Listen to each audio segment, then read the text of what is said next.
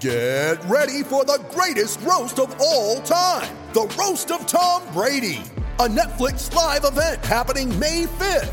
Hosted by Kevin Hart, the 7-time world champion gets his cleats held to the fire by famous friends and frenemies on an unforgettable night where everything is fair game. Tune in on May 5th at 5 p.m. Pacific time for the Roast of Tom Brady, live only on Netflix.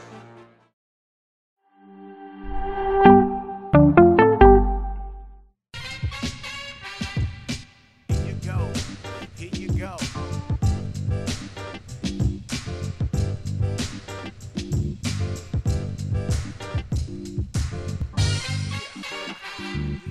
Emergency. Nothing personal. Word of the day for Friday, June 25th is emergency. And in Miami, there is an emergency, and it's an absolute malrev. It's a nightmare. I want to talk a little bit about what's happening and why it's attracting the attention of the entire world. Every news station, not just in this country, national news, local news. You know what happened. I don't need to go over it again. The reason why when a building collapses that it gets this much attention is it strikes right at the fear of everyone who's in a building. And most people are in buildings on a daily basis. Not everybody, but most people are.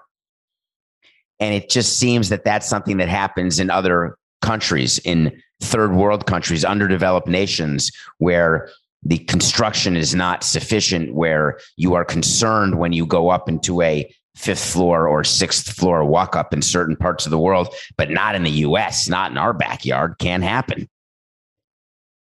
Then you wake up and you see that always, it feels like in the middle of the night, things happen. And the reminders that I'm having and getting of 9/11 are significant. And I want to say what I mean by that. I was in New York during 9/11, and there were pictures of people who were missing, who were in the towers, that were posted everywhere saying, have you seen this person? And that's what's happening in Miami. People are doing postings, social media postings. Have you seen that my grandfather, my grandmother, my sister, my cousin, my aunt, my uncle? And the problem we have is I'm not sure that there's anything we can do, because the infrastructure issue we have in the United States is significant, because as the country gets older, as projects get older, as budgets are cut, decisions are made that can most certainly have a deleterious impact on us, our daily lives, and could even end our life. So it's something we live with. It's a risk calculus that we have when we go up in an elevator, when we go up in a plane, when we drive in a car. Everything we do is a risk calculus, and it never would occur to us to put into our calculus the possibility of a building simply collapsing. For those of you who go in elevators, do you think about the fact that there are people? There was a video last year or 2 years ago of a man who got sliced by an elevator and passed away, or an elevator which goes down 30 floors. You don't really think much about that, because you say to yourself, that would paralyze me if I couldn't do elevators. There are people who are scared of flying who just take buses, right? John Madden's a big example of that. There's many people who are scared of flying who just won't fly, so they don't travel, and they're okay living where they live, but they certainly don't think their house is going to collapse. Natural disasters are different, because earthquakes come without warning. Hurricanes come with warning. Tsunamis can come with some warning. But even when natural disasters happen, you say that's nature, that's the power of God, that's the power of the environment, the elements. But something about human error here makes this all feel different. And when an emergency happens, it is required of a community to step up and help. That's what we do. We are a community. We are a country. All of the divide that we feel as a community, that's the word that's said, right? A community divided.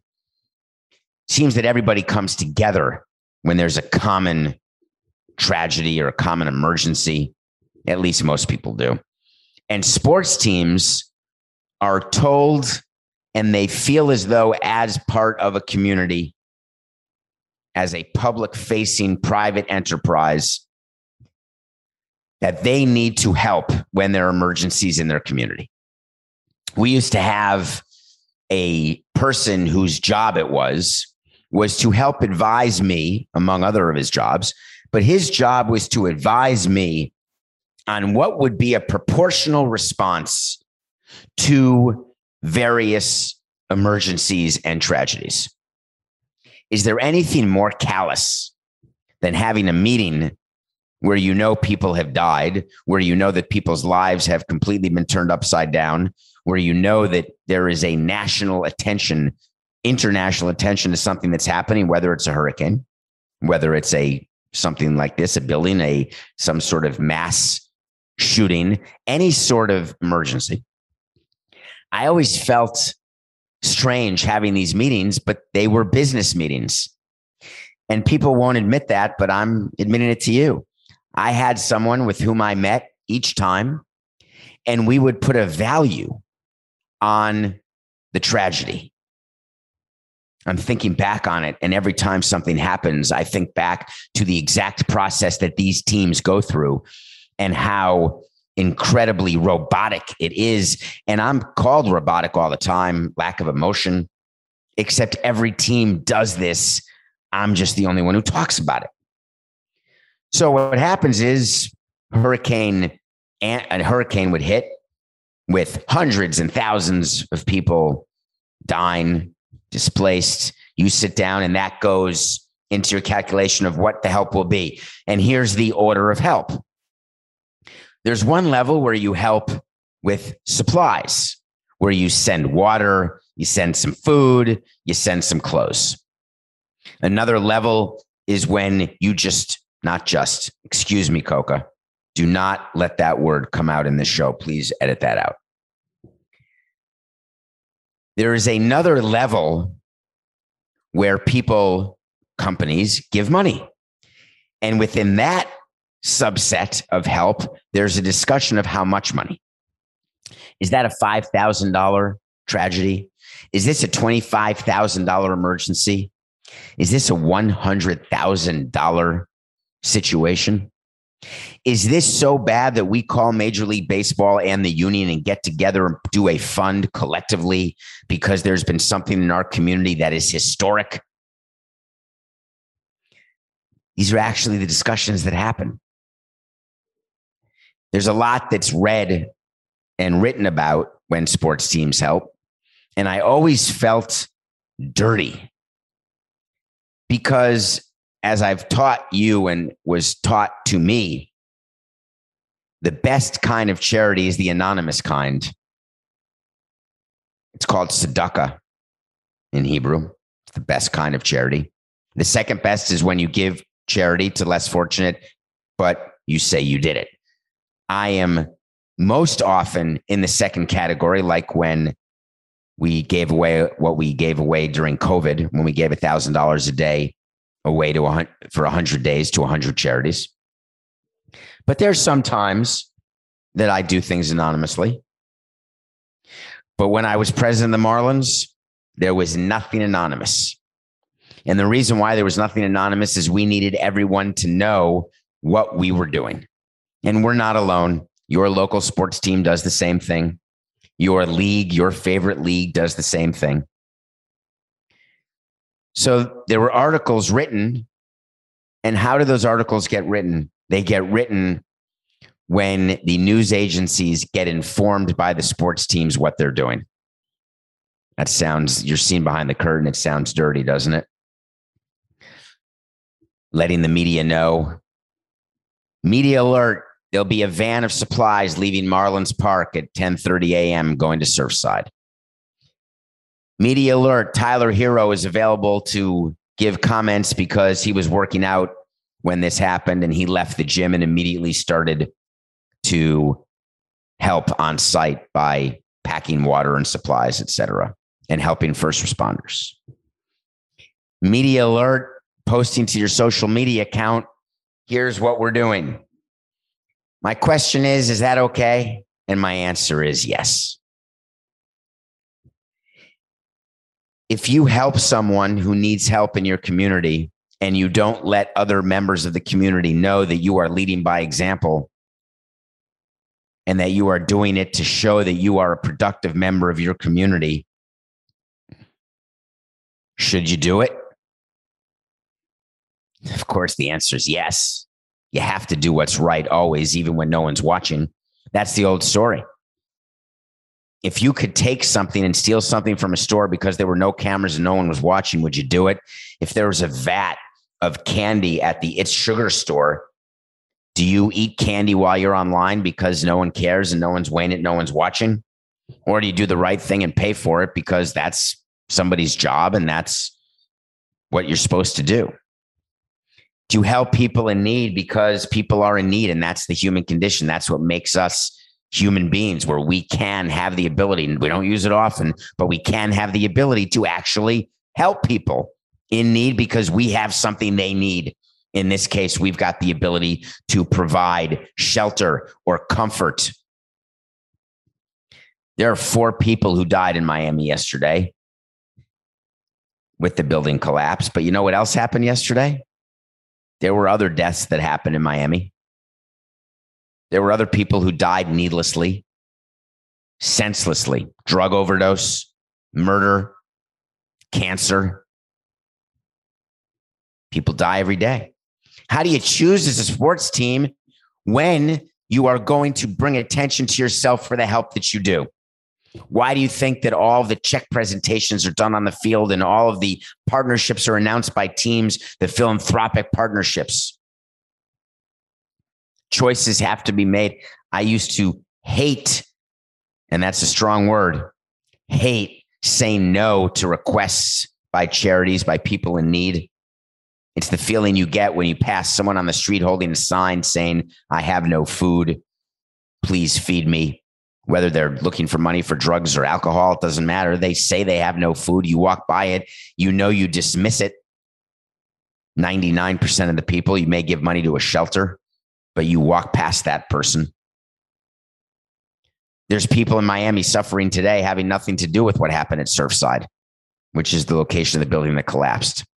And they're being walked past by sports organizations because they've got to make choices. You can't help everyone, so you help someone. And you choose to help someone when the level of emergency rises. It's directly correlated. How famous is this tragedy going to be? How big is this emergency going to be? Does it make us dirty? No, that's just real. There's still about 150 people unaccounted for. My thoughts, I can't believe I was about to say that, Coca. My thoughts and prayers. Thoughts and prayers aren't enough. You know, we have jobs to do, all of us. I was thinking about it when I was telling Coca before the show, when I don't feel great or I'm tired or I was up all night or I'm training for something or distracted by something else or doing some sort of salacious or prurient activity, which makes me not as sharp as I could necessarily be on a random morning. No one's going to die. No one's at risk. I'm risking boring you or having you desubscribe or unsubscribe or defollow or unfollow. When you're a surgeon or you are an engineer or you are somebody who works hammering in steel or nails or making rebar, holy crap, you've got a big job. Construction workers, they may not get the attention they deserve, but when you're building skyscrapers or buildings or 10-floor buildings or apartment buildings, you better have pride in what you're doing because you've got people's lives in your hand. Now I've just got your ears in my hand, maybe your eyes if you're on YouTube. So next time you pass construction workers, just thank them. Hey, thank you for caring about what you do. When Marlins Park was being built, I remember having that feeling a lot. I am responsible because if these thousands of workers are not taking this seriously, or they're distracted by something going on at home and they don't exactly do the roof the way it's supposed to be done, even though we can then get an inspection. But what if the inspector is having a bad day and doesn't focus on the fact that there's cracks? And by the way, there's a pedestrian bridge somewhere else, Coca, that collapsed yesterday somewhere in the country. And then all of a sudden, of course, the president forwarded and proffered an infrastructure bill that passed. Infrastructure matters. Infrastructure when you're building a community, infrastructure when you're building a team. Infrastructure is a word that sometimes is the difference between life and death. It's not that I need to think or pray for the people at Surfside who are unaccounted for. My thoughts and prayers aren't going to do anything. I'm not president of the Marlins anymore. I can't send a van with water and clothes. What I can do is use a platform like this, and you can use the platform you have. Even when you're just walking down the street, remember, you've got the platform. Every time you open your mouth, that's a platform. Every time you do an action, that's a platform use. Just thank people for doing the job they do and caring about the job they do and doing the job as well as they can. There's no segue to this because does it really matter when people are making $29 million over 4 years when there's death? But if I took it that way, I'd never do a show. There'd never be any entertainment. Entertainment is supposed to be a distraction. I get it. I'm here to distract you from the misery and tragedy that takes place on an everyday basis all over the country and the world. I guess that's why entertainment started as an escape. I like to give you 45 minutes of something to listen to so you can escape whatever is happening in your day. And I don't take it for granted, and I'm super appreciative of it. And Coca has been teaching me over the 397 regular episodes of Nothing Personal. Obviously, the feed has more because we have sit downs and mailbags, etc. But over the 397 episodes, we're hitting 400 next week. When we hit 500, wait to see, will we hit 500, Coca? The 500th episode is going to be a sit down with Coca. Get ready for that. I don't know when that'll be. I don't know if we'll do that. Maybe we'll get to 500, Coca. What do you think? That's not a small number. Have I ever told the story of how this show started? I think I have. How bad I was during rehearsals and how CBS and Coca almost canceled before we started. Coca wondering whether or not we'd have a chance to build a successful show, wanting to attach his name to an absolute dumpster fire. Ha ha, Coca, 397. But one of the things that Coca teaches me is transitions. Transitions are hard when you were doing 45 minutes just by yourself, no callers, no guests, doing all sorts of different subjects, transitioning from something as horrific as human tragedy and death and destruction into Rick Carlisle being the coach of the Pacers. How in the hell am I supposed to do that? What? Oh, I just did. You're right, Coca. That's it. All right. Rick Carlisle signed a 4-year deal with the Indiana Pacers. Do you care? Here's why I care. Do you know that he had that deal in place when he resigned from the Mavericks? Hell yeah. The Pacers didn't do a coaching search. They called up Ricky Boy and said, hey, Rick, you've had enough right there, right? You're done with Luka. You ready? We'll give you 29 large, 4 years. Come home again. Get back out of Texas. Come back to where you started your coaching career in Indianapolis. I'm Herb Simon, the owner of the team, and you love me. I'm not like Cuban. I'm not going to be in the clubhouse. I'm not going to be in my shorts and T-shirt practicing. You don't have to work me into the 5-on-5 drills. Run the team. Well, we had to wait to see on June 18th of 2021, 1 week ago, when Carlisle left the Mavericks. We said Carlisle will be coaching in the NBA. And guess what? He is. That wait to see was a yes, because we always revisit our wait to sees. So there are coaching searches going on in the NBA, and they always make me laugh. Coke and I had a great laugh before the show started at what a joke. The Selig rule, the Rooney rule, interviewing all these people. People don't even pretend anymore. The Pacers went after Carlisle. Carlisle left the Mavericks. The Mavericks are now hiring Jason Kidd. I think that's an interesting hire. What's the statute of limitations for bad behavior? Jason Kidd, you may not remember, several years ago. I don't remember when this was actually, Coca. Could have been more years ago than that. He was arrested for domestic violence. I've told you I always believe in giving second chances. But when you're an organization like the Mavericks, where you have dealt with front office issues, harassment issues, when you've had to hire someone in diversity, equity, and inclusion, when you've had to go public saying you didn't realize what was going on in your own organization, which was absolute poppycock. I think it's interesting that they're hiring Jason Kidd. Jason Kidd's the current assistant for the Lakers, Hall of Famer. Jason Kidd is rumored to be finalizing a deal with the Mavericks. The Mavericks need to hire a general manager. They're looking into that. They need to hire a coach. They want to hire the general manager before the coach, but they've got the coach hired before they've got the general manager hired. And they've got the head coach knowing that the head coach is really the one in charge. So the GM takes that job saying, I guess I'm the new Donnie Nelson, but thank God there's Vulgare there, so we're not going to have a problem, right? What does Luka think about all this? I just think it's a sham. Just acknowledge, hey, we want Jason Kidd because he's got a good relationship with Luka, or he doesn't have a good relationship with Luka, or he's got a good relationship with me, Mark Cuban. But don't pretend you're interviewing and going through a process.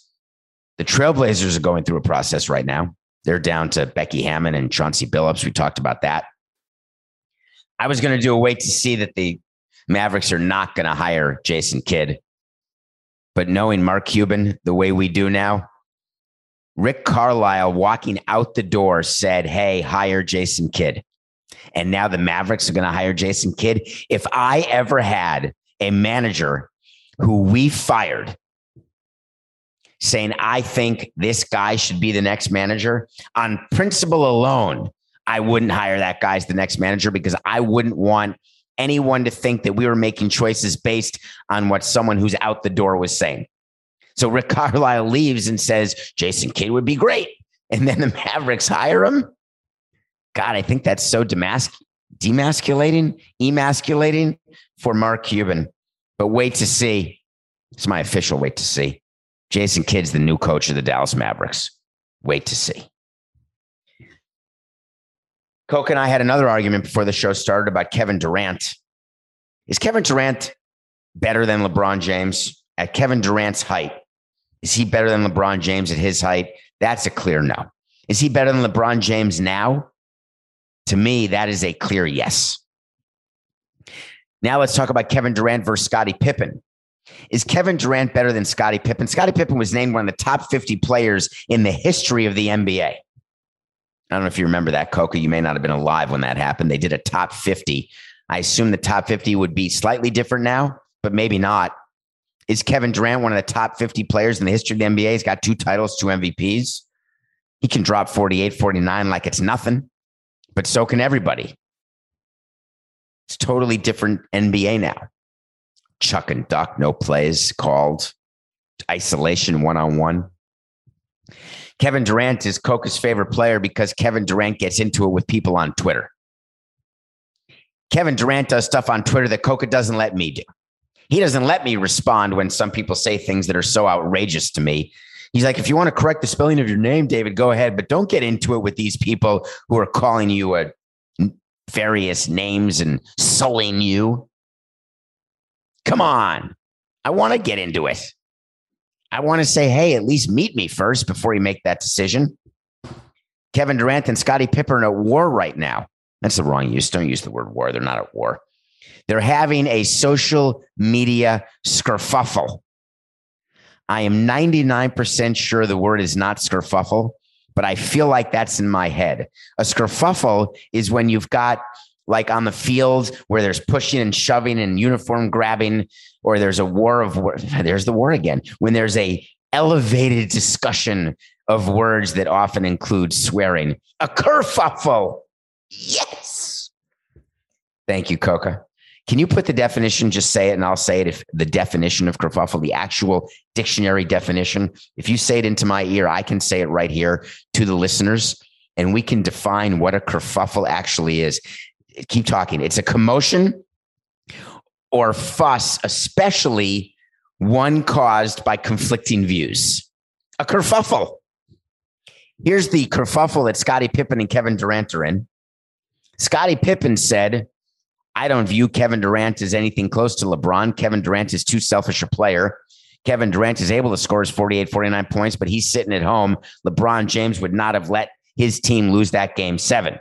And then Durant, in a refuffle, continuing the kerfuffle, shoots back at Scottie Pippen, of course, via Twitter. This is this game, the same Kevin Durant, 68, 70, 69.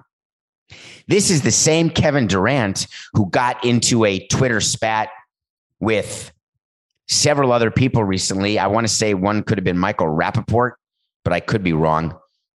Wouldn't shock me. It's a Friday. when something was happening with the Nets. Either way, he says to Scottie Pippen, you think I'm selfish and not a team player? How about you 27 years ago in 1994, you refused to go into a game at the end of a playoff game in 1994 because you didn't get the last shot drawn up to you by Phil Jackson. He wanted Tony Kukoc to take the shot. Give me a break. That's the best you have, KD? That you want to bring up that Scottie Pippen's not a team player when Scottie Pippen was the perfect assistant, the Robin to Michael Jordan's Batman. Scottie Pippen, the great defender, long arms, great player for the Bulls, helped them win 6 titles. 6 titles. Couldn't win it without Jordan. Doesn't make him not one of the best in NBA history. But you're going to compare yourself to Scottie Pippen? And all of you out there are saying Durant is way better than Pippen. Not in my book. Not in my book at all. So when players from previous eras like Pippen get into it with players of current eras like Durant, the NBA and the front office of the Nets, they're less than happy. And I want to explain why for a few minutes, if you don't mind. This came up in baseball often. And it's why baseball teams like the Marlins had Andre Dawson and Tony Perez around, Hall of Famers from previous eras. You want players from the current era to meet these players, to be around these players. You have special instructors at spring training. You want them, even if they've never heard of the players, because the majority of the Marlins have never heard of Andre Dawson or Tony Perez. But you want them to be around greatness.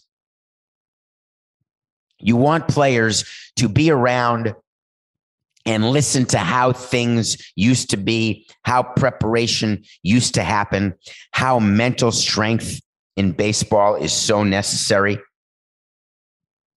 You want some level of osmosis to pass from older players to younger players.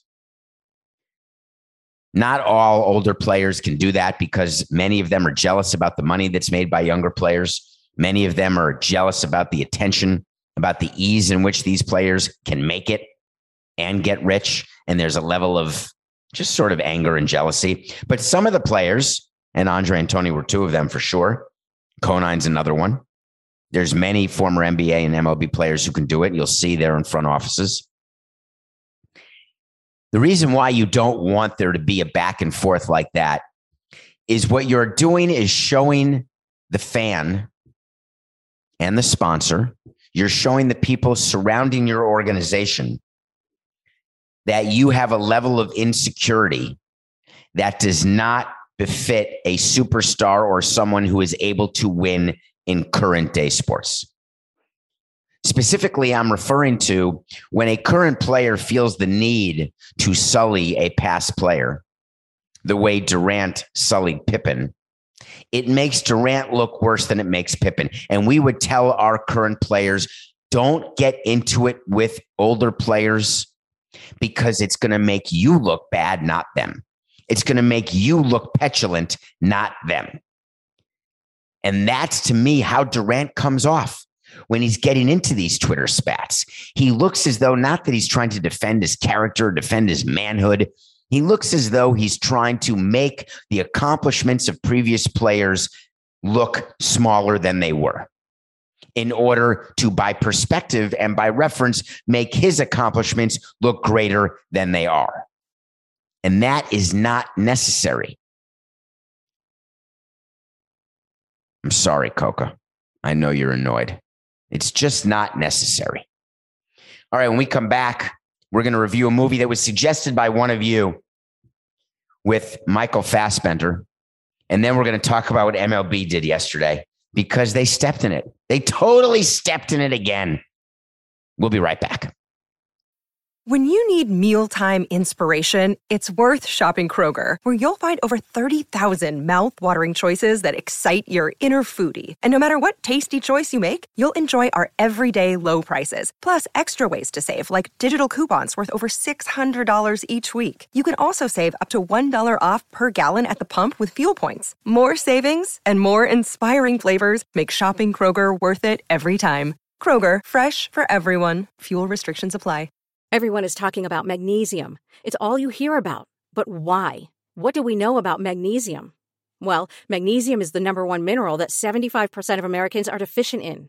If you are a woman over 35, magnesium will help you rediscover balance, energy, and vitality. Magnesium supports more than 300 enzymatic reactions in your body, including those involved in hormonal balance.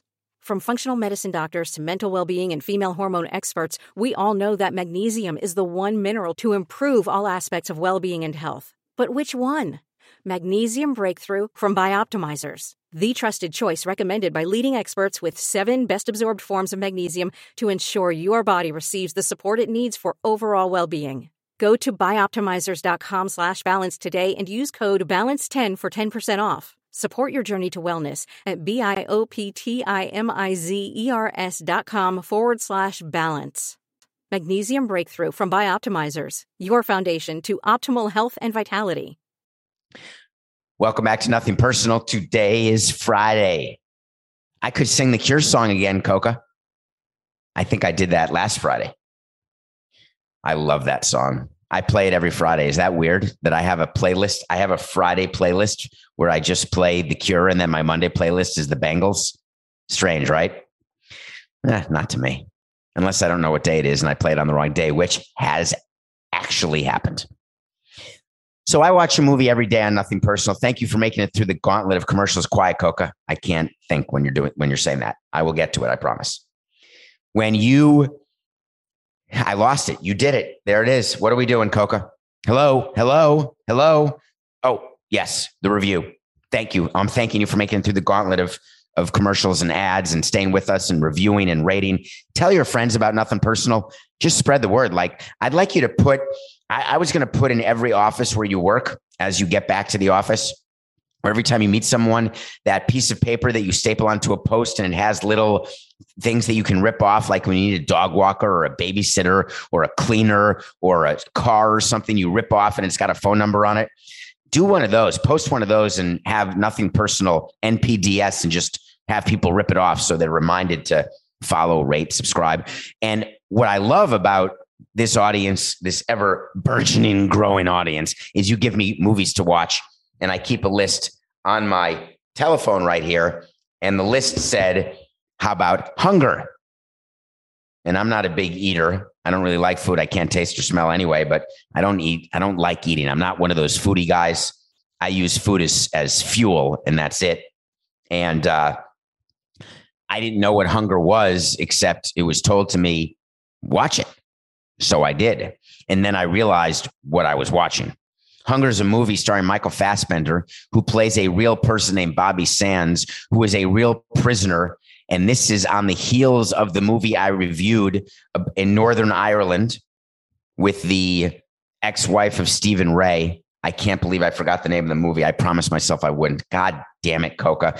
It's not In the Name of the Father with Daniel Day-Lewis. We know that. But I reviewed another movie that was a documentary with this woman. I want to say it was Dolores, but now I'm thinking Dolores Claiborne with Kathy Bates. So it's not called that. Doesn't matter. In any case, I was told to, and Coca's never going to find it. He's looking through the list of movies I reviewed and he won't remember it because he's got to look and he's trying to pay attention to the story we're doing. And it's Friday, so he's not even listening anyway.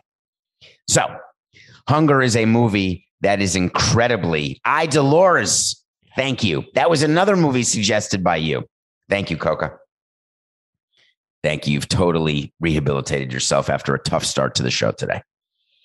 So Hunger is a movie where Michael Fassbender went from 170 pounds to 132 pounds about a real person named Bobby Sands, who went on a 66-day hunger strike in prison. Remember the story of the Irish Republican Army? They were imprisoned. They were treated horribly. This was the first movie directed by Steve McQueen, who directed 12 Years a Slave. That's Steve McQueen. If you like movies and you appreciate movie making and how talented movie makers are from in front of the camera to behind the camera, and if you're willing to be uncomfortable about how people are mistreated, and you're willing to learn and understand what happened in Northern Ireland back in the 80s, you've got to watch Hunger. And the way it was filmed, I would guess if I saw the script to Hunger that there is 40 pages of dialogue in the hour and 45-minute movie. It contains one of the great one-take scenes I've ever seen in my life. There's about a 20-minute scene between Bobby Sands, played by Michael Fassbender, and his priest who visits him in prison, who tries to convince him not to do a hunger strike. It's a one take with a camera that is stable on them as they face each other talking. So it's not, you know how in movies they cut back and forth, they show one face talking and then they show the back of the head of the person who was talking, and they show the other person talking, and you know that there's cuts going on back and forth and there's two cameras. This was a one camera shot of a 20-minute scene that will blow your socks off. It's called Hunger. I really appreciate you had me watch it. It's an uncomfortable watch, but it's a very important watch.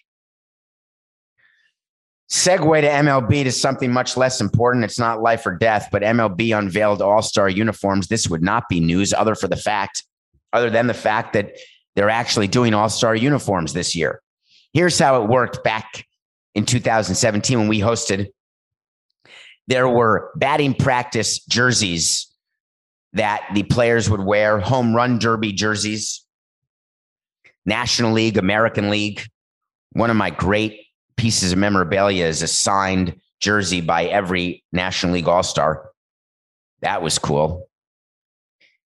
And for the game, if you are a Marlin, you would wear your Marlins jersey, and we would attach a All-Star patch to your jersey, and you would get a special hat that had the All-Star patch on the hat with the Marlins logo in front, and you go play in the game. And that's how the fans would know when they're introduced on the line. Hey, that's a Marlin. Hey, that's a Red. Hey, that's a Padre. Hey, that's a Dodger. And then the players would get to keep that jersey and they'd frame it. And that's sort of cool. This year, MLB decided, because of their new partnership with Nike, that they were going to do full all-star uniforms, not team uniforms with an all-star patch, but completely separate uniforms that were released and put the UGG in Lee. Here's why it happened. A couple of years ago, Under Armour did a deal with MLB to be the on-field clothing sponsor. Uniforms would have Under Armour logo. Under Armour was unable to fulfill that deal because they were bleeding money because of all the money they had given to players and all the shoe collections that didn't sell. Under Armour was in absolute crisis mode. They went to MLB and said, hey, we cannot fulfill our deal that we just cut. We had a big announcement. We were super excited about it. But guess what? We can't. So MLB went crawling back to Nike and said, hey, do you want the on-field uniform deal again? Do you mind? And Nike said, sure, but here's the deal. We're putting the Nike swoosh on every uniform. That's number one. Number two, we want as many new alternate uniforms as possible. And number three, when it comes to the All-Star game, we want to release another set of uniforms because we want people to buy those uniforms. We've got to make up some of the money that we think we are going to give you because we have bailed you out of your on-field uniform situation. And don't get me wrong, the revenue officer for baseball, who's a great guy named Noah Garden, who I've known for 20 years, he was between a rock and a hard place. Sometimes you got to give to get. It's why I told you there's a way to see that there's going to be helmet advertisements as soon as 2022, and I still believe it. The job of MLB is to raise revenue. And if you've got to give stuff away that you've never given away because you are getting more money or getting the money that you budgeted to get, even when times are tough, you are going to make accommodations. These all-star uniforms are just accommodations. You don't have to question why it's happening because you know why it's happening. Listen, there's going to be sponsors all over the field. I would assume that umpires will be sponsored. Coca's writing down in the document live right now. When I look to the left, if you're watching on YouTube, there's a live document that we have, and it just goes through the topics that we're talking about because I don't use a prompter and at all. I make up everything as I'm happening, but we have a document, and Coca types stuff in the document from time to time, like 5 minutes left, or stop, or move on, or you suck, or I'm bored, or hey, I'm taking a phone call, or we have to start over. Or, hey, there's breaking news. He just wrote down umpires are getting sponsor logos now from a crypto company. Thank you, Coca. Also, remember, New Era had those local market hats ridiculed into oblivion last month. Thank you, Coca. Do you remember that? The New Era hats that came out that had the initials of the city and had pictures of like pizza or cheesesteak or the beach or palm trees, and they disappeared faster than the European Super League? Well, these MLB uniforms aren't going to disappear for the All-Star game because that is a road too far that Nike has done. And if you don't like them, they're only for a day. It's not a big deal. But I'll bet you dollars to donuts that more of you are going to buy them than you're saying, because that's what Nike does. And they're better at what they do than MLB. I promise you that. Did you watch the game last night? I did. Great game. I'm going to have to change my mind about Paul George, aren't I, Coca? I'm going to have to say that Paul George has the ability to carry a team. I think I'm really going to have to. Okay. So the Clippers won. We had them +1.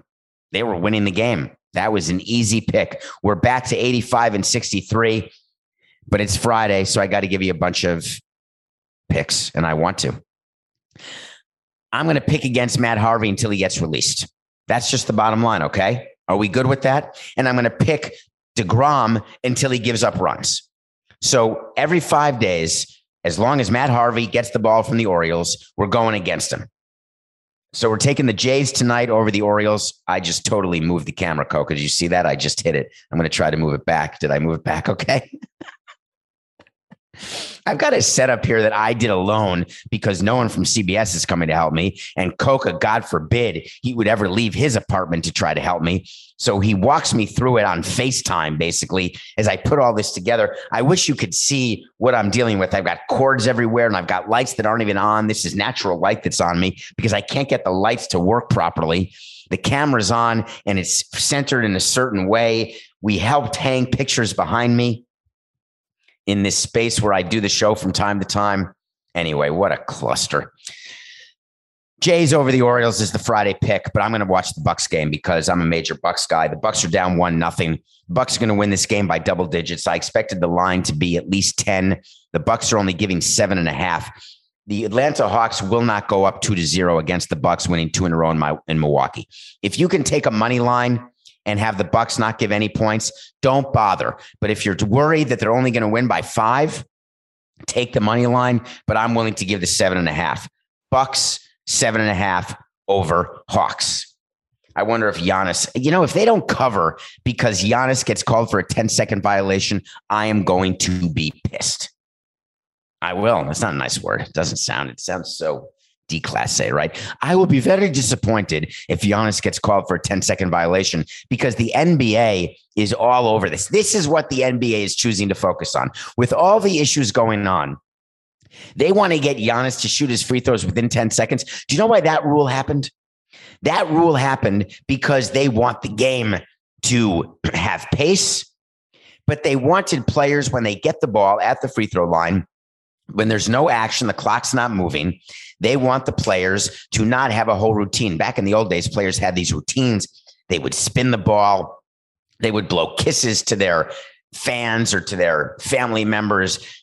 Jeff Hornacek would wipe his brow as a way to signal. Jason Kidd would blow a kiss to his wife, who he then wasn't his wife anymore.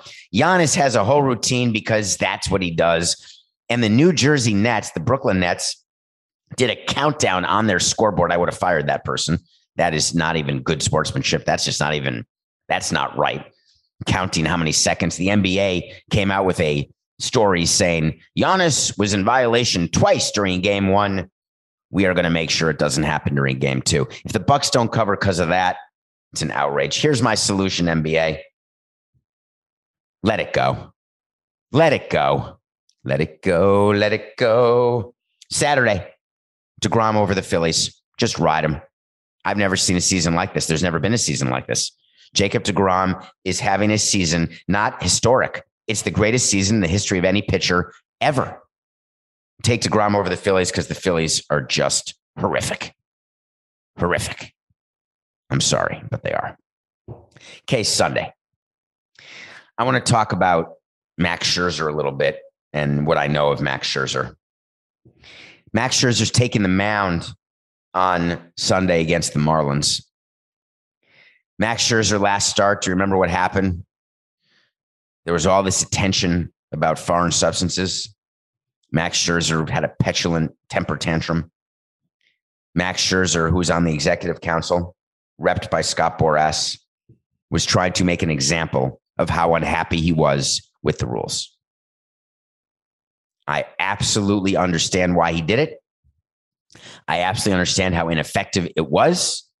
I don't think MLB is going to do anything to change because it's not about substances. You know very well it is about collective bargaining.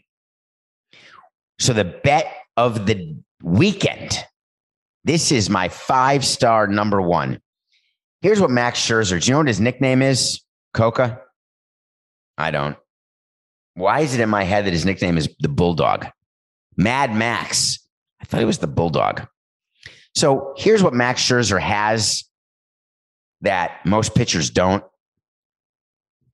And I've actually spoken to him about this because we faced him so many times and could never beat him. He's got a will to win and to be good and a drive to be the best in a way that makes other people look absolutely pedestrian. Max Scherzer is a free agent to be. The Nationals are winning games now. Max Scherzer was in danger of being traded, although he could not be traded if he didn't want to. And the Nationals now have the Mets in their sight. The Nationals are playing the Marlins. The Marlins are about 11 games under. The Marlins don't have a good offense. They've got very good pitching, but not a good offense. But Max Scherzer is going to have an incredible start because when you piss off Max Scherzer, you don't want to be his next opponent. When Max Scherzer puts his mind to it, which is every single start, if you don't have a good enough offense, you're going to get rocked. So I've got Max Scherzer over the Marlins on Sunday. Let me just review so you write it down. Jays over Orioles on Friday. Are we good? Bucks over Hawks on Friday. 7.5-point favorites. Bucks are going to win that game. We've got DeGrom over the Phillies on Saturday and Scherzer over the Marlins on Sunday. It's been a very interesting week. We've covered a lot of topics off the field, on the field. There's been behavior that makes us realize that there is more going on than what meets the eye. And the week ended with tragedy, emergency, and death. But sports goes on, the game goes on, life goes on. And I wish for you all nothing but a safe weekend and a smart weekend. And always keep in the back of your mind, always, it's just business. This is nothing personal.